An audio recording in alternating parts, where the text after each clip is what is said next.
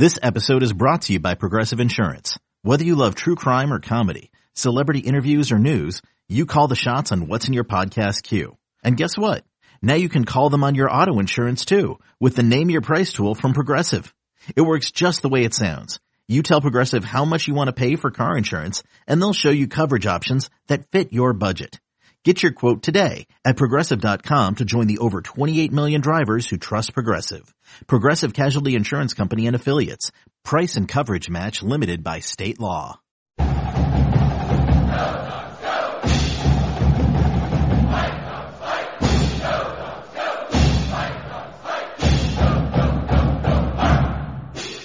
I'm Tim Grinolds of Dogman.com with Chris Fetters. Lots of activity on the basketball front, none of it surprising, but a couple of guys entering the transfer portal, Cameron Dollar being let go, and commitment this morning. And while Chris and I are doing this podcast, we're actively watching our Twitter feeds, our email, as well as our text messages, because we still expect more activity with more exits with the portal, more guys entering the portal and more guys coming in. So if a guy leaves, people are going to get wound up and then somebody else is going to come in. But, you know, Chris, let's first of all go to the Cameron Dollar situation. Of course, he resigned last week. Any surprise there to you?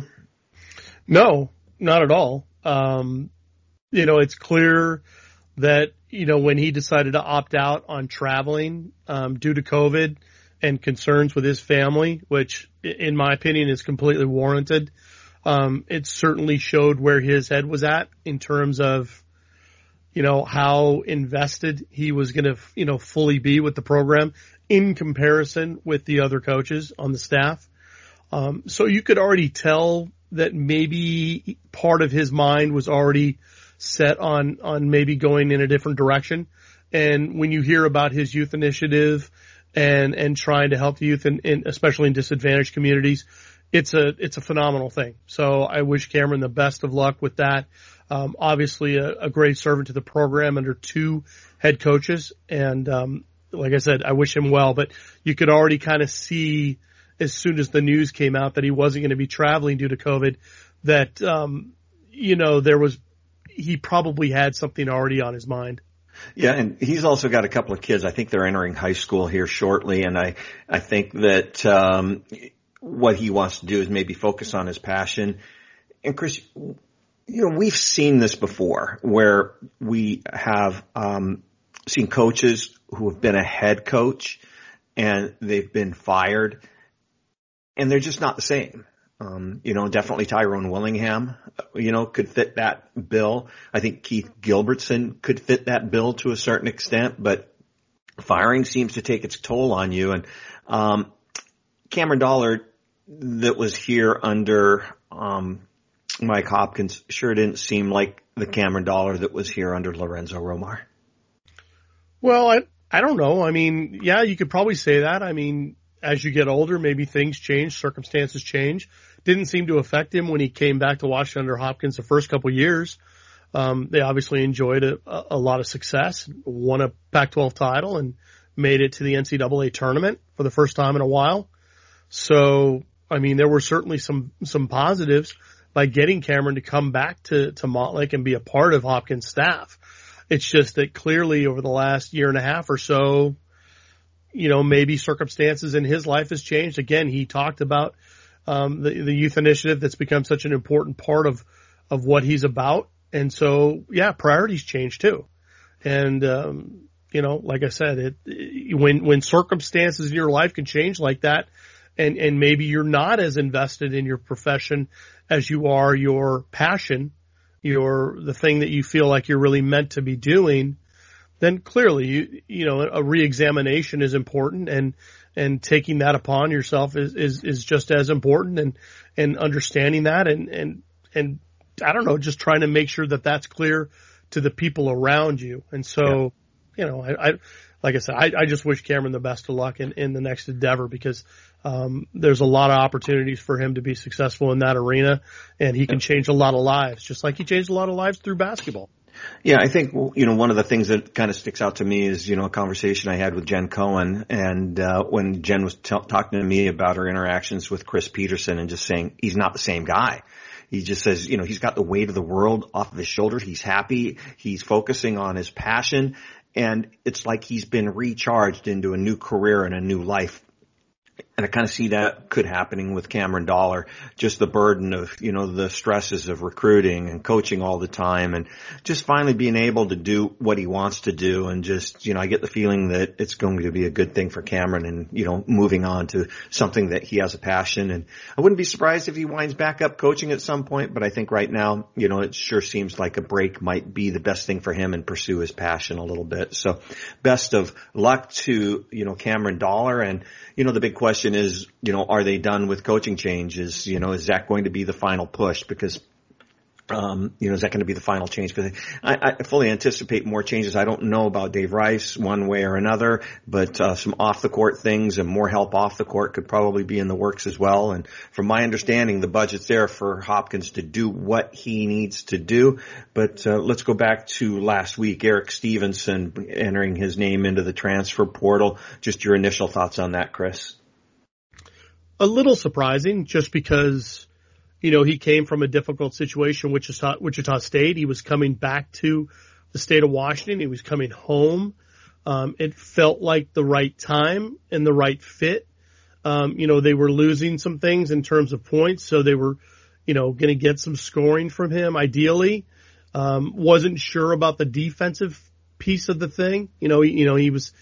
Everyone expected that Hopkins was still going to run the zone, and Stevenson had never run zone before, so there was that piece that had to be worked out. But overall, it felt like the right fit at the right time, much as I would have said about Cole Badgema coming back to Washington from Michigan. No difference there. So, yeah, I'm surprised only because, he comes back and then is all of a sudden in the portal less than a year later. It feels to me like, maybe he realized it wasn't a good fit. Maybe he was hoping.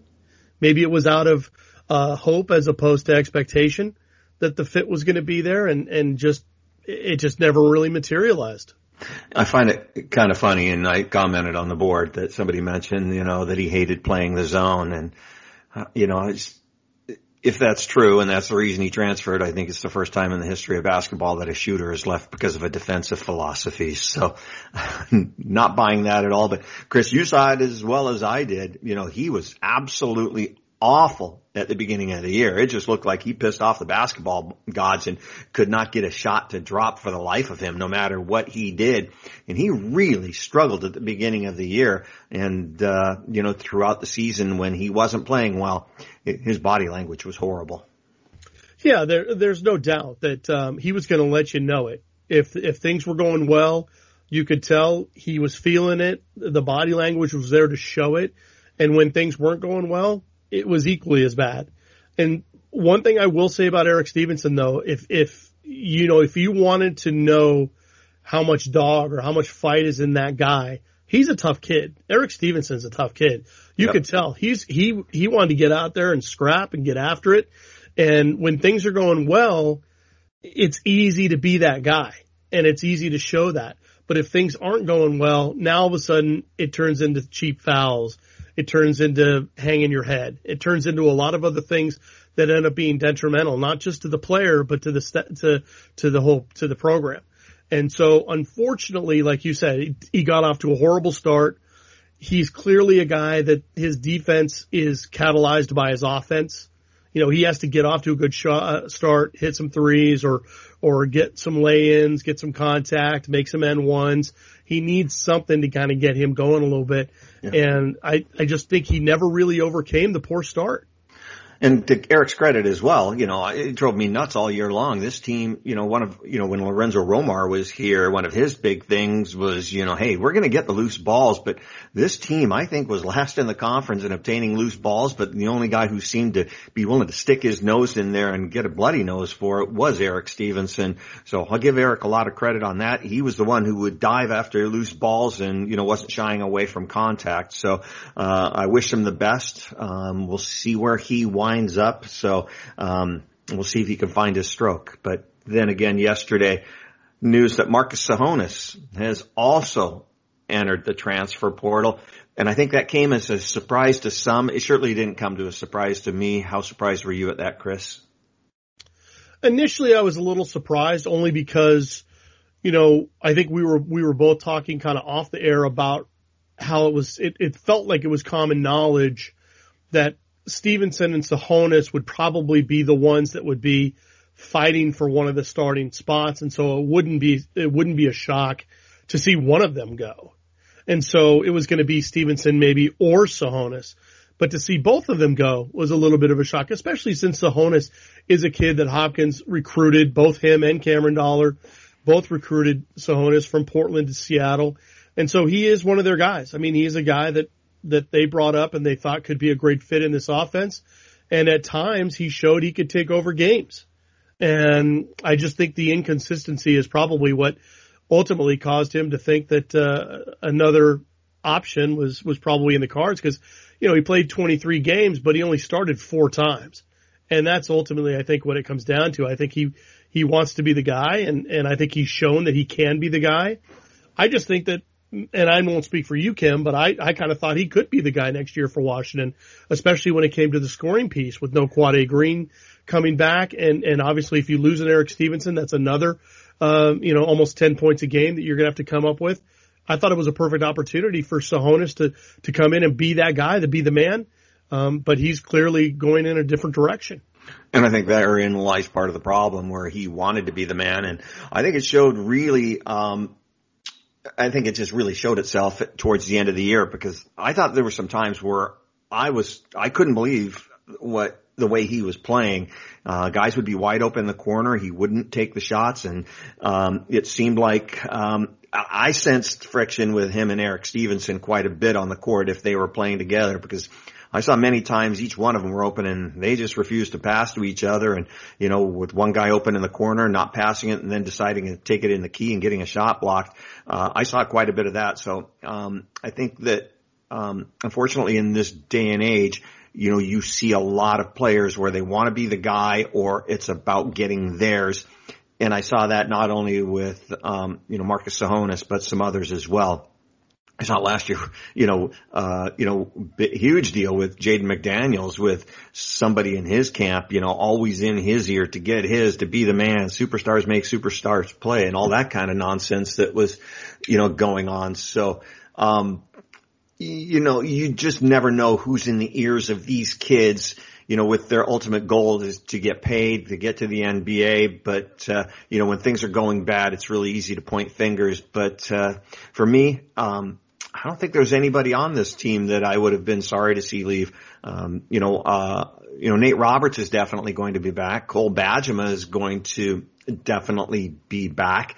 Riley Sorn is definitely going to be back. I haven't heard anything about Jamal Bay, but I'd be surprised if Jamal Bay left.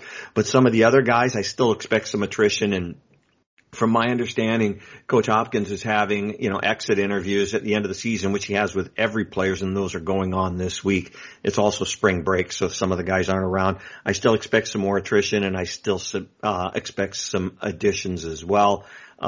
With Tsohonis and Stevenson, I think they're going to want to go to programs where they're kind of showcased a little bit more. So I don't expect them to go to high level teams in conferences. I don't expect them to go to top 20 type teams. So we'll see where they wind up. I mean, what would be your guess for the future of those two guys, Chris?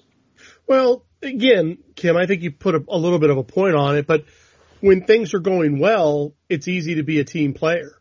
It's easy to find your niche, and it's easy to kind of roll with whatever's going on because as long as you're racking up W's, ultimately you usually don't care. But it's when the losses come and you're really having to struggle to find a way to find a win where your character's revealed. It's not made, it's revealed. And so that's where you see, if you're asking me where I think they land, I think they could land at smaller conference programs, but ones that have a winning tradition. Ones where they don't have to fight so hard to find a way to win, and that they're with players that have historically found a way to win. If you were asking me, that's kind of the makeup of the programs that I think they might be targeting. I'm trying to turn off my text. I'm sure you can hear it in the background. So, sorry about that. I'll try to turn that off. I thought I had. There we go. Quit messages. But, all of a sudden, Washington, I think, well, let's talk about the commitment a little bit first. Washington was able to get a commitment, happened actually a couple of days ago from my understanding. Chris, you took a lot of time yesterday, vetting, the new kid coming in, Samuel Arayibi. Is that how you pronounce it? Arayibi, yeah. Yeah. Nice pickup for Mike Hopkins. He's out of the NBA Academy out of Africa, 6'7", 190-pound wing is what I'm hearing. But, tell us a little bit about what you found out about Samuel. Well, the interesting thing is that clearly no one is surprised by the talent infusion that comes from Africa when it comes to basketball. I mean, again, like I said in the story that I put out, you go all the way back to Hakeem Olajuwon, and then, remember back in the day when Michael Olowokandi was a number one pick in the NBA draft. And then the Pac-12 has had some superstars like Ike Diagu, Andre Iguodala and DeAndre Ayton at Arizona, Onyeka Okongwu from USC. And then obviously you even go to Washington State right now with Efe Abogidi and then, Warith Alatishe at Oregon State. Both those guys, Nigerians, and have made a huge impact, in those programs. So now Washington has got a player from Nigeria to call their own in Samuel Arayibi, and arguably he could be the best of the lot. Now the only difference between Samuel's situation and what guys like Abogidi and Alatishe did is that Abogidi actually came to the States and played in high school in Houston. And if I remember correctly, Alatishe was the one that played in Houston. Abogidi, I think, went to Australia first and then went to the United States. He played at the NBA Global Academy in Australia. So literally, when we're talking about a guy like Arayibi, he was picked up by the NBA Academy Africa, which I believe at the time was in Senegal, but now I think they have a location in Lagos, Nigeria, where he's from. And, he was picked up as a relatively younger guy and brought in the process because it's kind of word of mouth. Guys who are in the program know of other players in their regions, in their cities, who these guys should get in touch with. And that's how it happened for a guy like Arayibi. And all of a sudden he went from being a guy that they brought in that was really raw and unknown. And as of 2019 in their Basketball Without Borders tournament that was held in Senegal, he was the MVP. And that's the tournament that the NBA guys all come to. They come from the States and go to Africa to scout and to watch all these guys. And I'm talking about the NBA guys, not just college guys. So it's going to be really, really interesting to see how he transitions from playing in Nigeria and playing in Senegal and playing for the NBA Academy Africa, which is where he's at right now, to the States. Because he actually has been to the States about a year ago, maybe 14 months ago. He came with his NBA Academy Africa teammates and played a number of games and actually got a chance to see some NBA games as well. So he's gotten a little bit of a taste of the States. We'll see how long it takes him to actually fully acclimate to what's going on here, but it sure sounds like he's got a great support structure with the NBA Academy Africa. And clearly Hopkins and his staff have done their homework in getting a guy with a lot of length and ability to play the zone with his defensive tenacity that is apparently one of his calling cards. Yeah, when you take a look at it, it looks like the exact type of fit, and we expect Mike Hopkins to bring in more guys like that. Offensively, he looks like he's got a ways to go. Defensively and athleticism looks like that's going to be his calling card.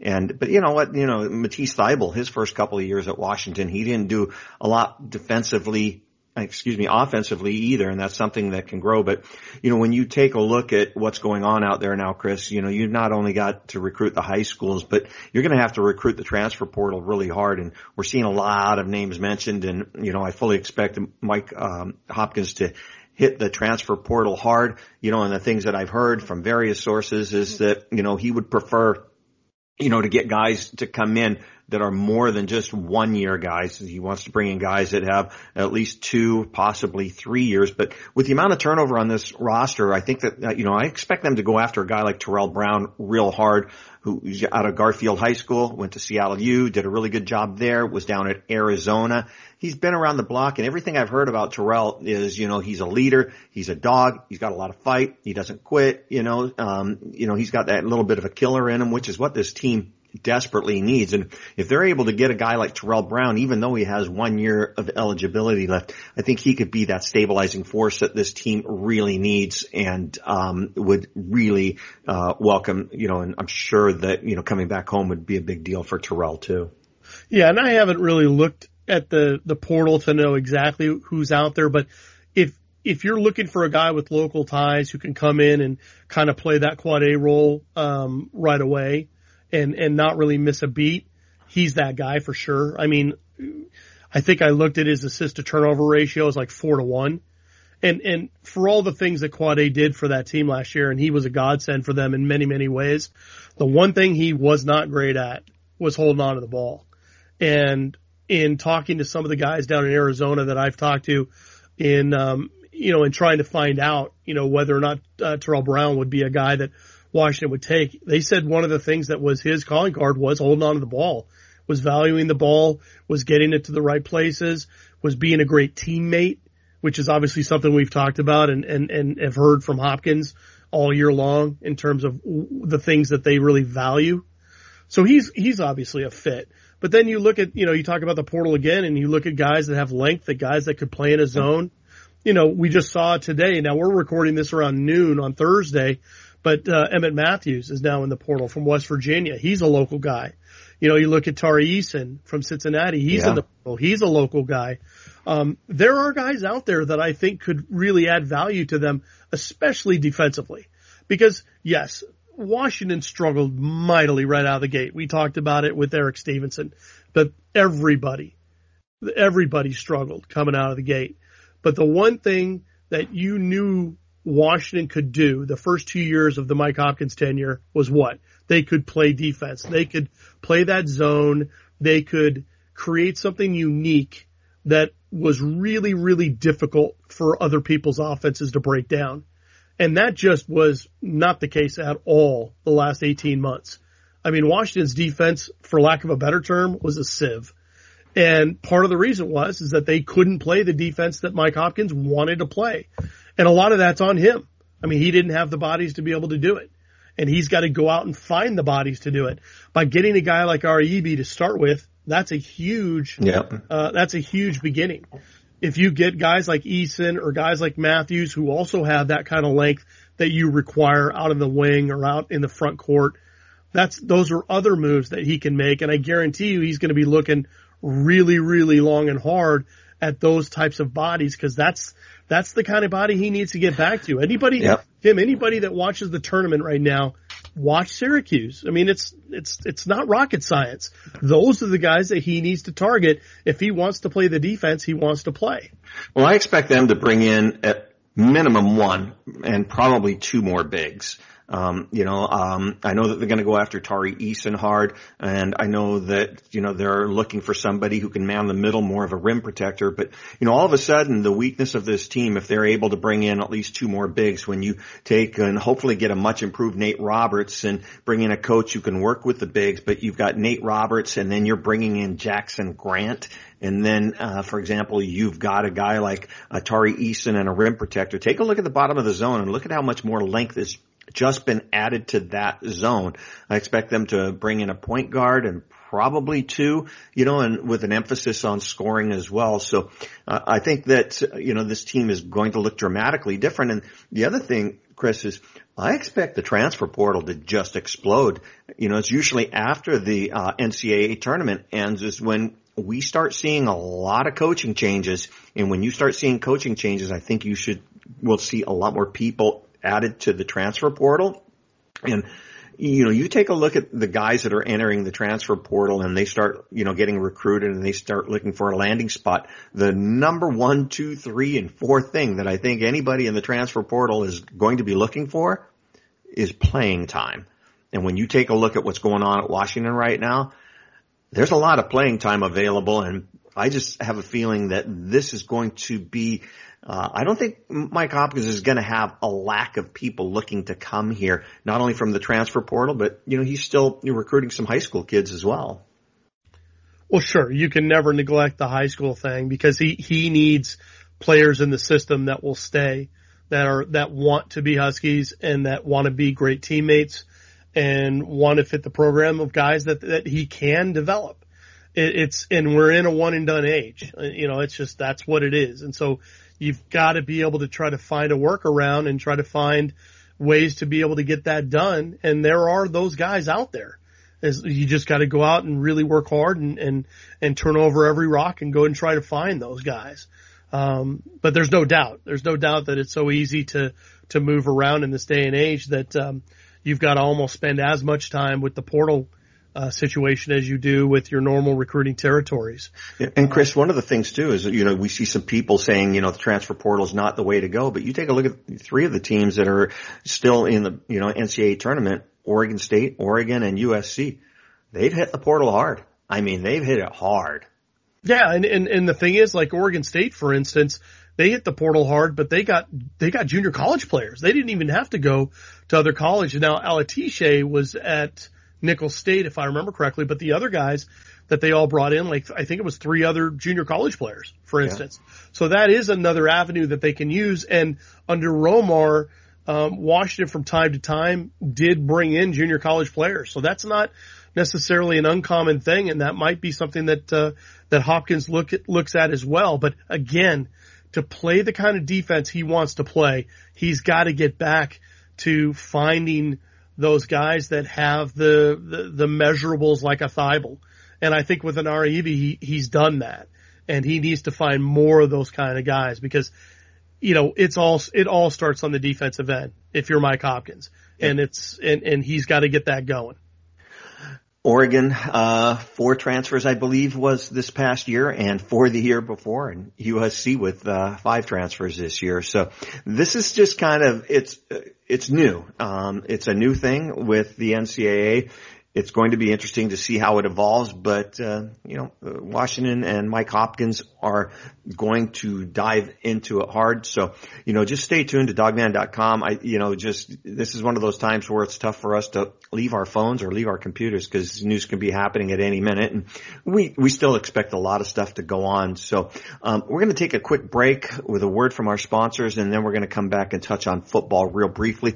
Pro Day coming up Tuesday up at UW. So, just stay tuned for that and more. When we return, it's the guys from dogman.com on Dogman Radio.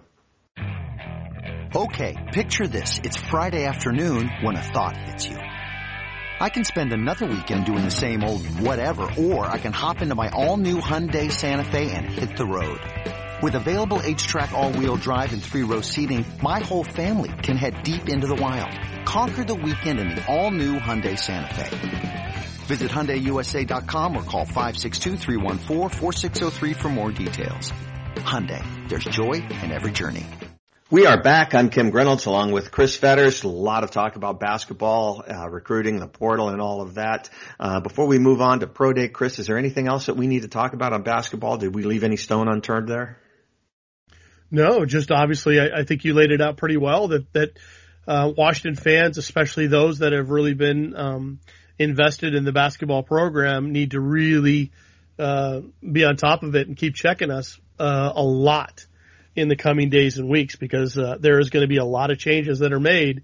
And hopefully, once we see what players and what coaches are added to the mix, we can get a much better idea of what Mike Hopkins' overall plan is and how he plans to deploy the new talent and new staff that he has coming in.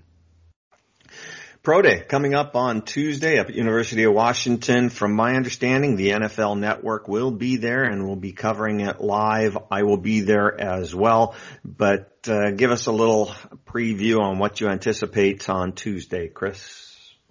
Well, it's going to be interesting because this is going to be, due to the pandemic, there was no NFL scouting combine like they do in Indianapolis in February, even though there were some Huskies that did get invited. Levi Onwuzurike got invited. Joe Tryon got invited. Elijah Molden got invited. Keith Taylor got invited.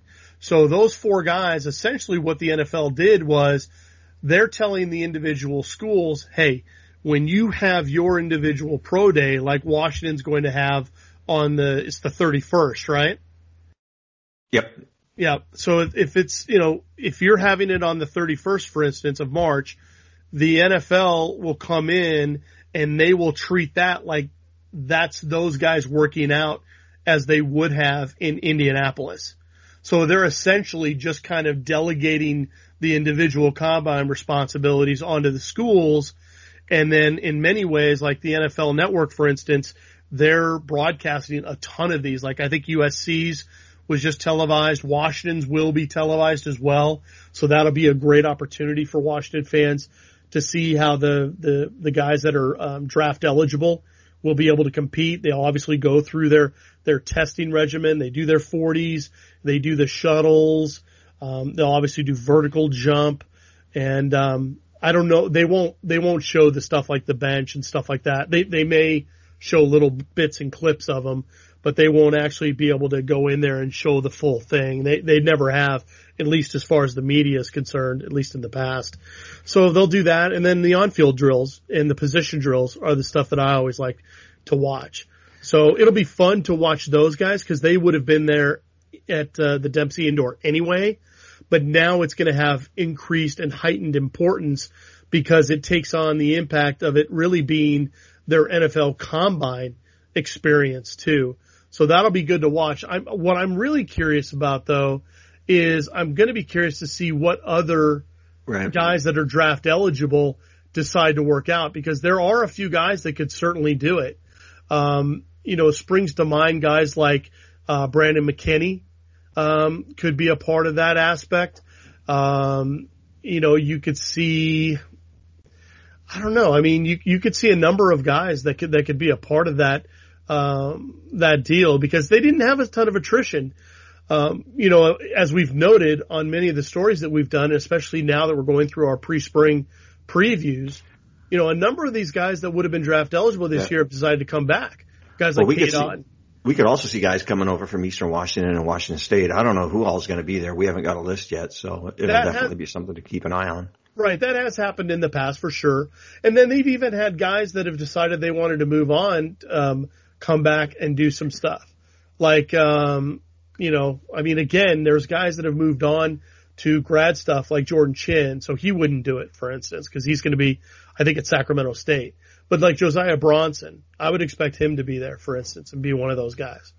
So it won't be a huge group because the number of seniors have decided to come back. Guys like Sean McGrew and Kamari Pleasant, Race Porter, Ryan Bowman, Luke Wattenberg. Yep. Those guys that they've all stayed. So the number won't be maybe as big as it has been in the past, but the level of ability and the quality of the talent on display is going to be something to watch. I also expect all 32 teams to be there because of the different type talent that they have. They've got guys that could go first, second, third, or fourth round. So these aren't just strictly guys that are going to be in the top 10, but, we've seen, Tryon listed as high as number 10, Levi in the first round, as low as third round, and they're all over the board on some of these guys. So it's going to be interesting, but I fully expect 32 teams to be there. So I expect it to be real busy. So, we're limited on the amount of people that we can have there. I will be the one there covering it, and then Scott and Chris will be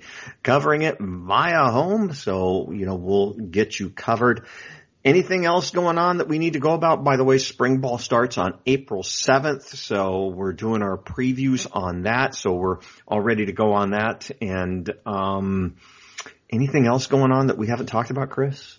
No, but I would like to continue on that thread a little bit about the pro day and just underscore how important it's going to be, especially for those three guys at the top. Because as you noted, I mean, we've seen Joe Tryon listed in mock round, first round guys.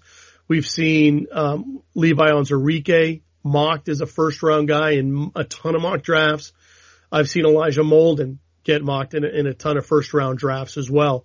But we've seen a lot of variance too. I mean, we've seen them be anywhere from, like you said, I mean, Joe Tryon could be a middle of the teens pick. He could be anywhere from 10 to 20 or whatever. But I've also seen him drop all the way down into the late second or even early third rounds. This is where these pro day experiences really count. And I will fully agree 100%, Kim.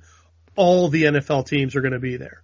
Well, Keith Taylor is the guy I think is going to get a lot of attention because he just kind of isn't getting all the pub that a lot of other guys, and I think he probably has the most question marks. Well, there's no doubt about it. His length, his size is the most intriguing thing, and how they can utilize that. Because, of course, we have to remember these NFL front offices, they're looking at all 7 rounds. They're not just worried about the first round guys. Obviously, they're going to put more detail and do more due diligence on the first round guys simply because there's more money involved. But they're really looking at everybody they can possibly look at. And there's no doubt that Keith Taylor might be arguably the most intriguing guy out of all the players they're going to be testing and performing at UW's Pro Day. But I will say this again, with the top 3 guys having so much variance in the mocks, and I'm not saying the mocks are a be-all and end-all in terms of, they are a true reflection or a mirror of what to expect on draft night. It does go to show that there's still questions, there's still some uncertainty on what front offices think of guys like Onwuzurike or Tryon or Molden. And so if they have monster pro days, it'll either confirm what the NFL pro offices thought, or it's going to all of a sudden add more questions to the mix.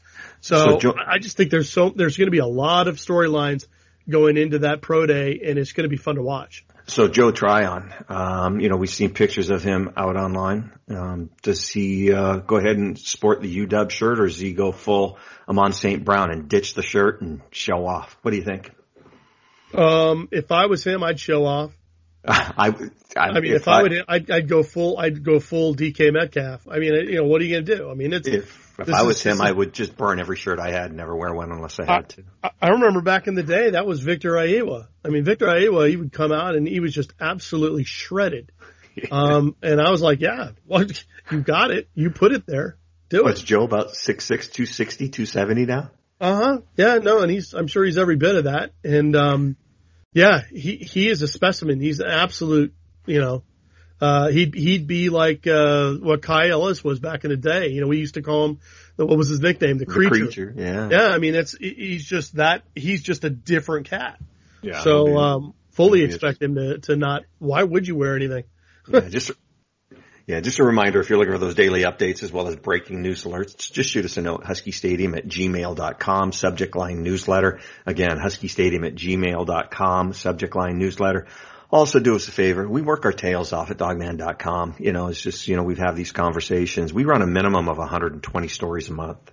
And that's not even including what the recruiting guys and everybody else is helping us out with. But we're generating about 120 stories a month minimum. And when it comes to the season, it's probably closer to 200. Tell your friends to subscribe. Tell them not to be lazy. Tell them not to be cheap. It's good. And for those of you who aren't members, if you're just reading the front pages, you're not getting all the stuff. The good stuff, the inside stuff, all of that's out on our message board. It's a hardcore football, hardcore recruiting, and a hardcore basketball board. That's where you're going to get the inside stuff. That's where you're going to know stuff before anybody else. So take a look at those and please subscribe. We've been doing this a long time, Chris, since 1997. We've been around a long, long time. So I didn't have any gray hair back then. But anyways, anything else we need to cover, Chris? Final thoughts at all? No, I'm good to go. All right. So am I. So anyways, for all of us at dogman.com, I'm Kim Reynolds along with Chris Fetters. Stay tuned. Go Dogs.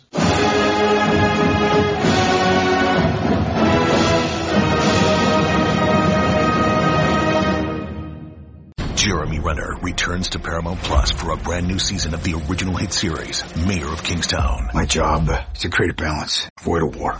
From executive producer Taylor Sheridan, co-creator of Yellowstone. There's some new players in town, and they brought the plague. And Antoine Fuqua, director of Training Day. I know it's always been a war zone, Mike, but this is next level. The Mayor is back in business. Are you warning me? You don't want to find out. Mayor of Kingstown. New season streaming June 2nd, exclusively on Paramount Plus.